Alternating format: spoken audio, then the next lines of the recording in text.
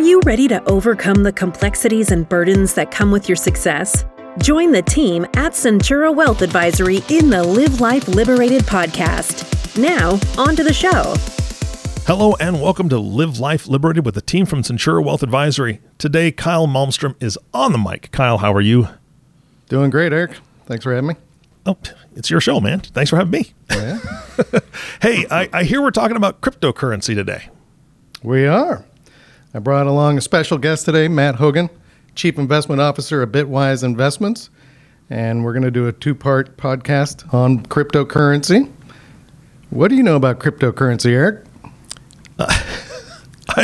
I'm super interested in cryptocurrency. The problem is that I want to take like $2,000, right? I want to take about $2,000 and spread it around to a bunch of different cryptocurrencies because there's so many out there just to see if one of them hits. But when I think about that, I think about the craps table. It's kind of the same thing, or roulette. You just spread it around as super gambling, and I don't feel comfortable with it. So I don't know what I'm doing. So I'm glad you have somebody on the show that can tell me what to do. You're not alone. So the office was actually pretty excited that I was going to be doing this podcast with Matt. And I went around and I was just asking people, hey, what would you want to know? And I'm going to use Amber's name. Amber said, I just want somebody to explain it to me. What is it? And how does it work? And so let's take a quick moment. Matt, why don't you give a little highlight of who you are and your role with Bitwise, and then we can jump into that question. Eric, Kyle, really excited to be on. Thanks for having me. I'm excited to answer Amber's question as well. So Matt Hogan, I'm the CIO of Bitwise Asset Management. We're a cryptocurrency specialist crypto asset manager. All we do is help people invest in the crypto market. We've been doing it for 4 years. We manage about $2 billion in assets, and we're best known for having created the first crypto index fund. So like a S&P 500 for crypto. We have other products as well, but that's what we're known for. And I've been at Bitwise running the investment side for 4 years. Before that, for what it's worth, spent a decade in the ETF industry. So I come out of the traditional finance side of the equation, but I'm now fully focused on crypto. And that's why you are here today, my friend. So to that question, and it is one that I get from all my clients, and I understand it. I've known about it for the last 7 years. I've studied it. I personally don't have a super elegant way to describe it. Mm-hmm. So I'm hoping you do. What is cryptocurrency and why does it matter? Well, first of all, you're not the only one, and Amber's not the only one asking that question. I think everyone talks about crypto. Everyone talks about blockchain. It's on the front page of the Wall Street Journal. But the percentage of people who could really describe what it is and why it matters is very small. So I'm going to do my best. Actually, Kyle, the way I want to start is by saying what it's not. Because I think people's expectation of what it is and what it really is pretty disconnected. What it's not is a new way to buy coffee. I'm the CIO of one of the world's largest crypto asset managers. I live in the San Francisco Bay Area, which is a very crypto-forward, technology-forward part of the country. And I've never bought a coffee with Bitcoin. And I think it'll be many years before I do. And yet, I think it's one of the biggest technological advances in my lifetime. And I'm 45 years old. What crypto is a way for money to exist on the internet. And that's a very big, airy phrase, the kind of sort of talking point that people throw out without backing it up. So let me give one example, and then we can move on to deeper questions. If I went to my bank, if I went to Wells Fargo today and say I wanted to wire $10,000 to London, they would tell me it takes 2 business days and the fee is between 2 and 4%. It would vary on what kind of customer I am, what's going on in the market. 2 business days to get $10,000 to London. By comparison, on the Bitcoin blockchain the other day, someone moved $1.1 billion. It settled in 10 minutes, and the fee was less than $2. There are lots of issues with crypto, but if you just keep that example in mind, one of the largest banks in the world takes 2 days to move $10,000 to London. They'll charge you a few $100s. On the other hand, you have this software network with no employees, no offices, no CEO that can move $1 billion in 10 minutes for a fee that's less than $2. That's the entry point to crypto. Now you can do much more with it. You can program money like software. You can have digital property rights for the first time. You can reorganize how things like Twitter works. You can reorganize how companies work. Crypto does a lot of things. But that simple example of the largest bank in the world taking 2 days to move $10,000 to London and an unmanaged software network moving $1 billion for 1/100th of the fee in 10 minutes is a good starting point. It's a technology that allows money to exist on the internet, and that is a very big idea, and that's why so many people are excited about it. That is a great example, and there are a truckload of questions that I can think of after that. So how do they do that? Let's just, how does that happen? Yeah, great example. And this gets into sort of the next question I often get asked, which is, what is a blockchain? And the way I like to start here, Kyle, is with PayPal or Venmo. Have you used PayPal? Sure have. Everyone's used PayPal. It's on 200 million phones, right? It's one of the most used apps in America. The reason we all love PayPal is that I can send money to my babysitter and they get it instantaneously. We love it because it's much faster than banks. If I give a check to my babysitter, it's a nightmare, right? She has to go deposit it. It takes 2 days to clear. But if I pay her in PayPal, it goes instantaneously. PayPal is actually the key to understanding what a blockchain is. So here's the example that I love people to keep in mind. The reason PayPal is fast and banks are slow is not because Elon Musk created it and he's super intelligent. It all comes down to database architecture. Sorry to bring up a really boring topic, but I think it makes it clear. The reason PayPal is fast is it's one database and it's a walled garden. So if I want to send you $100 in PayPal, PayPal can look at my account, see that I have $100, transfer it to your account instantaneously. It knows I haven't tried to send that same $100 deposit to Eric and Amber, so it knows it can move that money instantaneously. One database is fast. The reason banks are slow and checks are slow and that wire takes 2 days to get to London is because it's thousands of databases. And if I hand you a check and you deposit it in your bank has to check with my bank to make sure I have $100, to make sure that I haven't sent, $300 checks on one $100 deposit. And that process of checking between multiple databases takes time. So the whole key to PayPal, the reason it's the most popular app in the world, is that one database is faster than 1,000 databases. Okay, let's go to blockchain. What is blockchain? Blockchain was a solution to a computer science problem that had existed in the literature for 30 years, which is, how do you have one database that's available everywhere in the world, that anyone can access, that anyone can see the state of, that's real, that updates in real time, that's verified, that's true, that's accurate, without a company like PayPal sitting on top of it. So a good way to think of the Bitcoin blockchain and subsequent blockchains was a solution for, how do you have like PayPal without PayPal, or PayPal that's open like the internet that anyone can access without a company maintaining it. And once you do that, you can have that same sort of speed that you get with PayPal, but scaled up infinitely and open to everyone. So a Bitcoin blockchain is fast because it's just one database. But the magic of it is it's open to everyone and it's not maintained by any single party. So you don't have to trust PayPal with $1 billion. You have the most secure database in the world. It can move money instantly. It can allow you to program money. That's the idea. Think blockchain, think PayPal without a company on top of it. That's the right mental model. And then you can start to think about what that allows you to do. That leads me into the security thoughts, right? Like, well, if PayPal's not watching it, who's watching it? How do I know it's secure? I mean, that's where my mind goes with that statement, because I intuitively, as a consumer, having a big brand name like PayPal or Chase or Bank of America, whoever it is, overseeing the assets, and now the way you describe it, I have this open ledger that anybody can access. How do we know that it's safe? Yeah. Well, I think there are a few ways to know that it's safe. One, it's existed for 13 years. It holds $2 trillion in wealth, and it's never been hacked. Individuals have lost money, and we can get into that idea, because when you own a Bitcoin or you own Ethereum, what you own is effectively a password. If someone steals your personal password, they can steal your personal Bitcoin. But the Bitcoin blockchain, I think, is the most secure database in the world. It's secured both from a technological perspective. In order to hack it, you have to overcome the world's largest supercomputing network, right? By far and away more powerful than any supercomputer in the world. Why is that? Oh, why is that? Well, Yeah.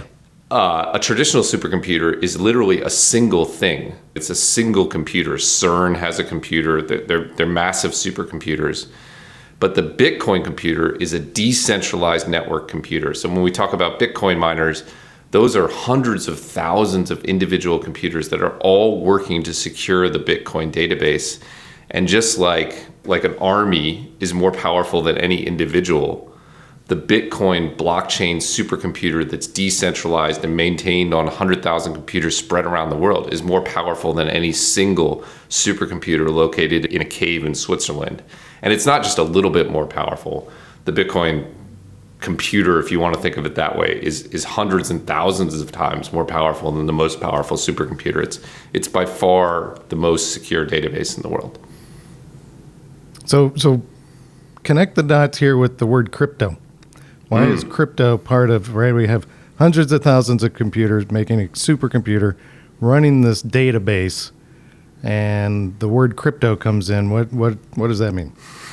Yeah, first I should say that from like a marketer's perspective, it's terrible branding because crypto sounds scary. It sounds hidden. It sounds bad. Sounds intriguing. Well, that's a positive spin. I like that. Thank you for throwing that out there. All of this is based on cryptography, which is an intriguing word. It's based on something called RSA cryptography. That's what allows you to have individualized wallets. For context, the cryptography that underlies Bitcoin, Ethereum, etc., is the same cryptography that underlies all military communications. It underlies all point-of-sale transactions. It underlies the internet domain registration. It's a well-established process of doing secure computing at a high stakes level, and it was just applied in a new way into this market and into this idea of non-sovereign currencies and programmable money and open money. So how does that work? I mean, so if I have an account, it's secured by cryptography? Is that what you're saying? Yeah, if you want to think of it, we talked earlier, what do you own when you own a Bitcoin? Mm-hmm. Well, what you own is a password that allows you to unlock this Bitcoin and send it to someone else. The core of how you own that is based on sort of cryptography and cryptographic primitives.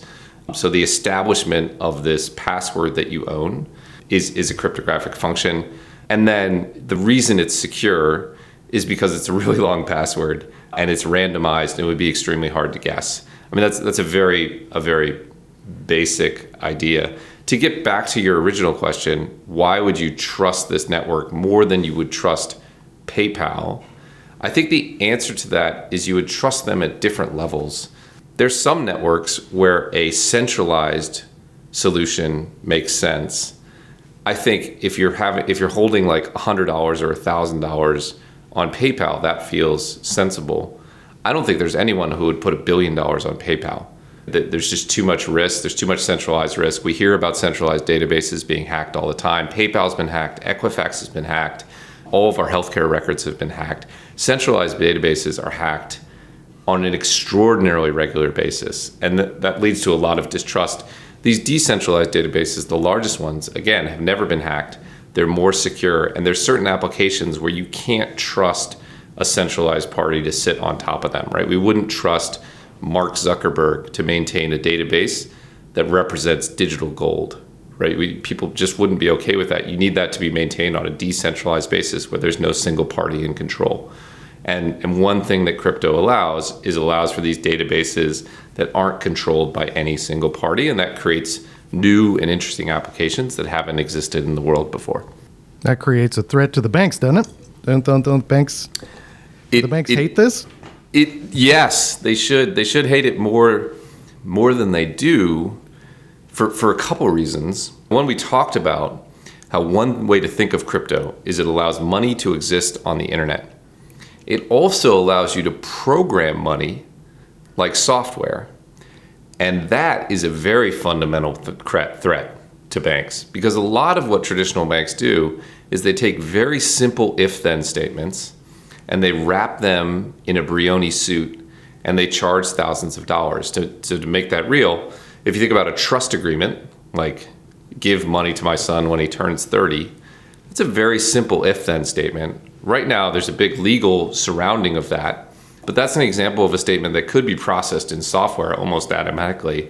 Make it more simple. If you think about a loan, right, release this loan to this person against this collateral, a lot of that is a data-driven thought that could be optimized. Or even you think about back-end clearing at banks, it taking 2 days to process and clear stock transactions. Much of that back-end can be disrupted by this new idea of internet-driven money. And I think it is a fairly fundamental threat to banks. And I would add that banks sort of need to be disrupted.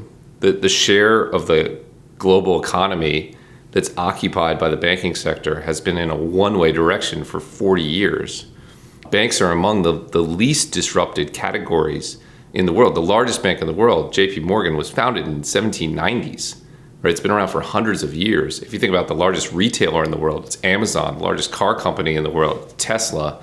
Most segments of the economy have been disrupted by technology, and banks have not. And the reason banks have not is that until crypto, money couldn't exist on the internet. Now it can. I think the banking sector, the finance sector is going to look very different in 10 years and radically different in 20 years as this ability to move money on the internet remakes what that sector looks like. I think the largest companies will change in the way they've changed in almost every other industry in our economy.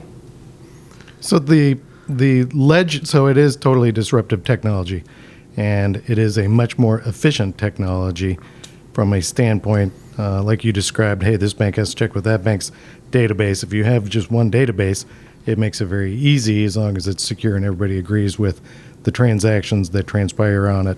And then it builds upon itself, which is the way it works.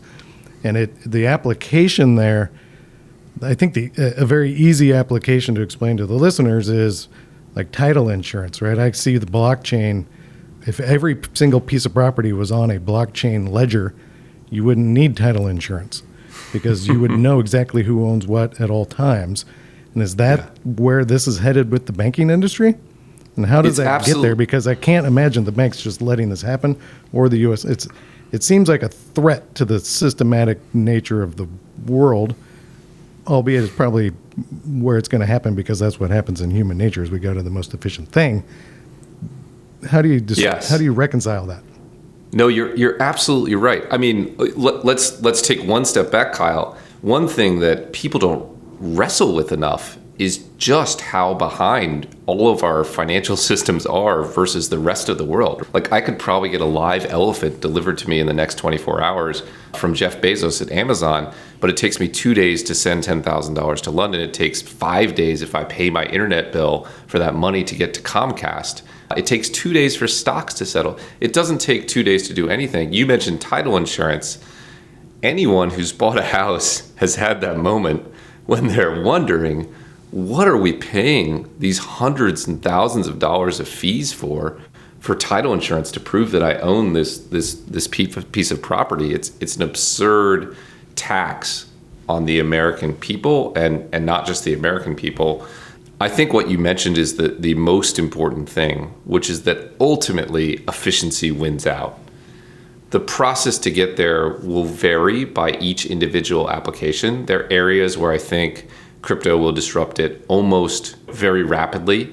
I don't think we'll still be paying 8% fees at Western Union to send money abroad for many years in the future.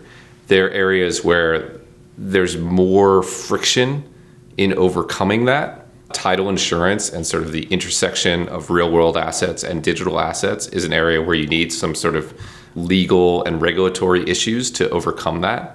But ultimately, this is going to change big chunks of what we do. And it's much needed because it's just so sclerotic and slow. And we've accepted that it should be that sclerotic and slow. But it's sort of ridiculous. I mean, money is represented by digital items. When I pay my Comcast bill, it should get there instantaneously. The fact that we accept that it takes 5 days from when I push that button to get there is just completely absurd. And so it'll get there through a series of fits and starts, through a series of regulatory developments, through a blending of sort of the existing world and this future digital world. But the most important thing you said was that efficiency wins out in the end. And it will here, as it has in virtually every area. If you think back to other applications of the internet, you always had the example of like, well, it's not great right now. One of the risks, one of the hard things about early stage technology development is it's not perfect at the beginning. The early days of the internet, we put the paper newspaper online, and we were like, this isn't as good as reading the physical paper. In the early days of retailing, people wanted to like touch clothes and feel things. There are always issues, but in the end, efficiency wins out. And we've seen that in every area that the internet has gone after. And this is just the internet going after finance. Efficiency will win out. And it's going to be, I think it's honestly going to be a revolution in financial services, and it's much overdue. So what inning are we in? I mean, if you look at, to your point, the internet started in 1971 and all these different protocols have happened. All these advances have happened. What inning do you think we're at with regards to crypto? Yeah. What inning are we at? I think we're at inning 2, maybe. We're probably just out of the pregame.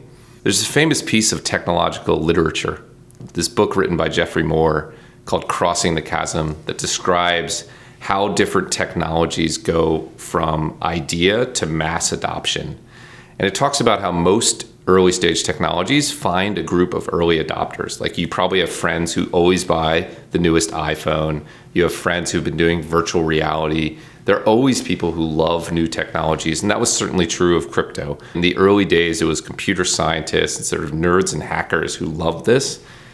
And then some technologies crossed the chasm to mainstream adoption. You can think of the internet in the early days was used mostly by the military and on college campuses.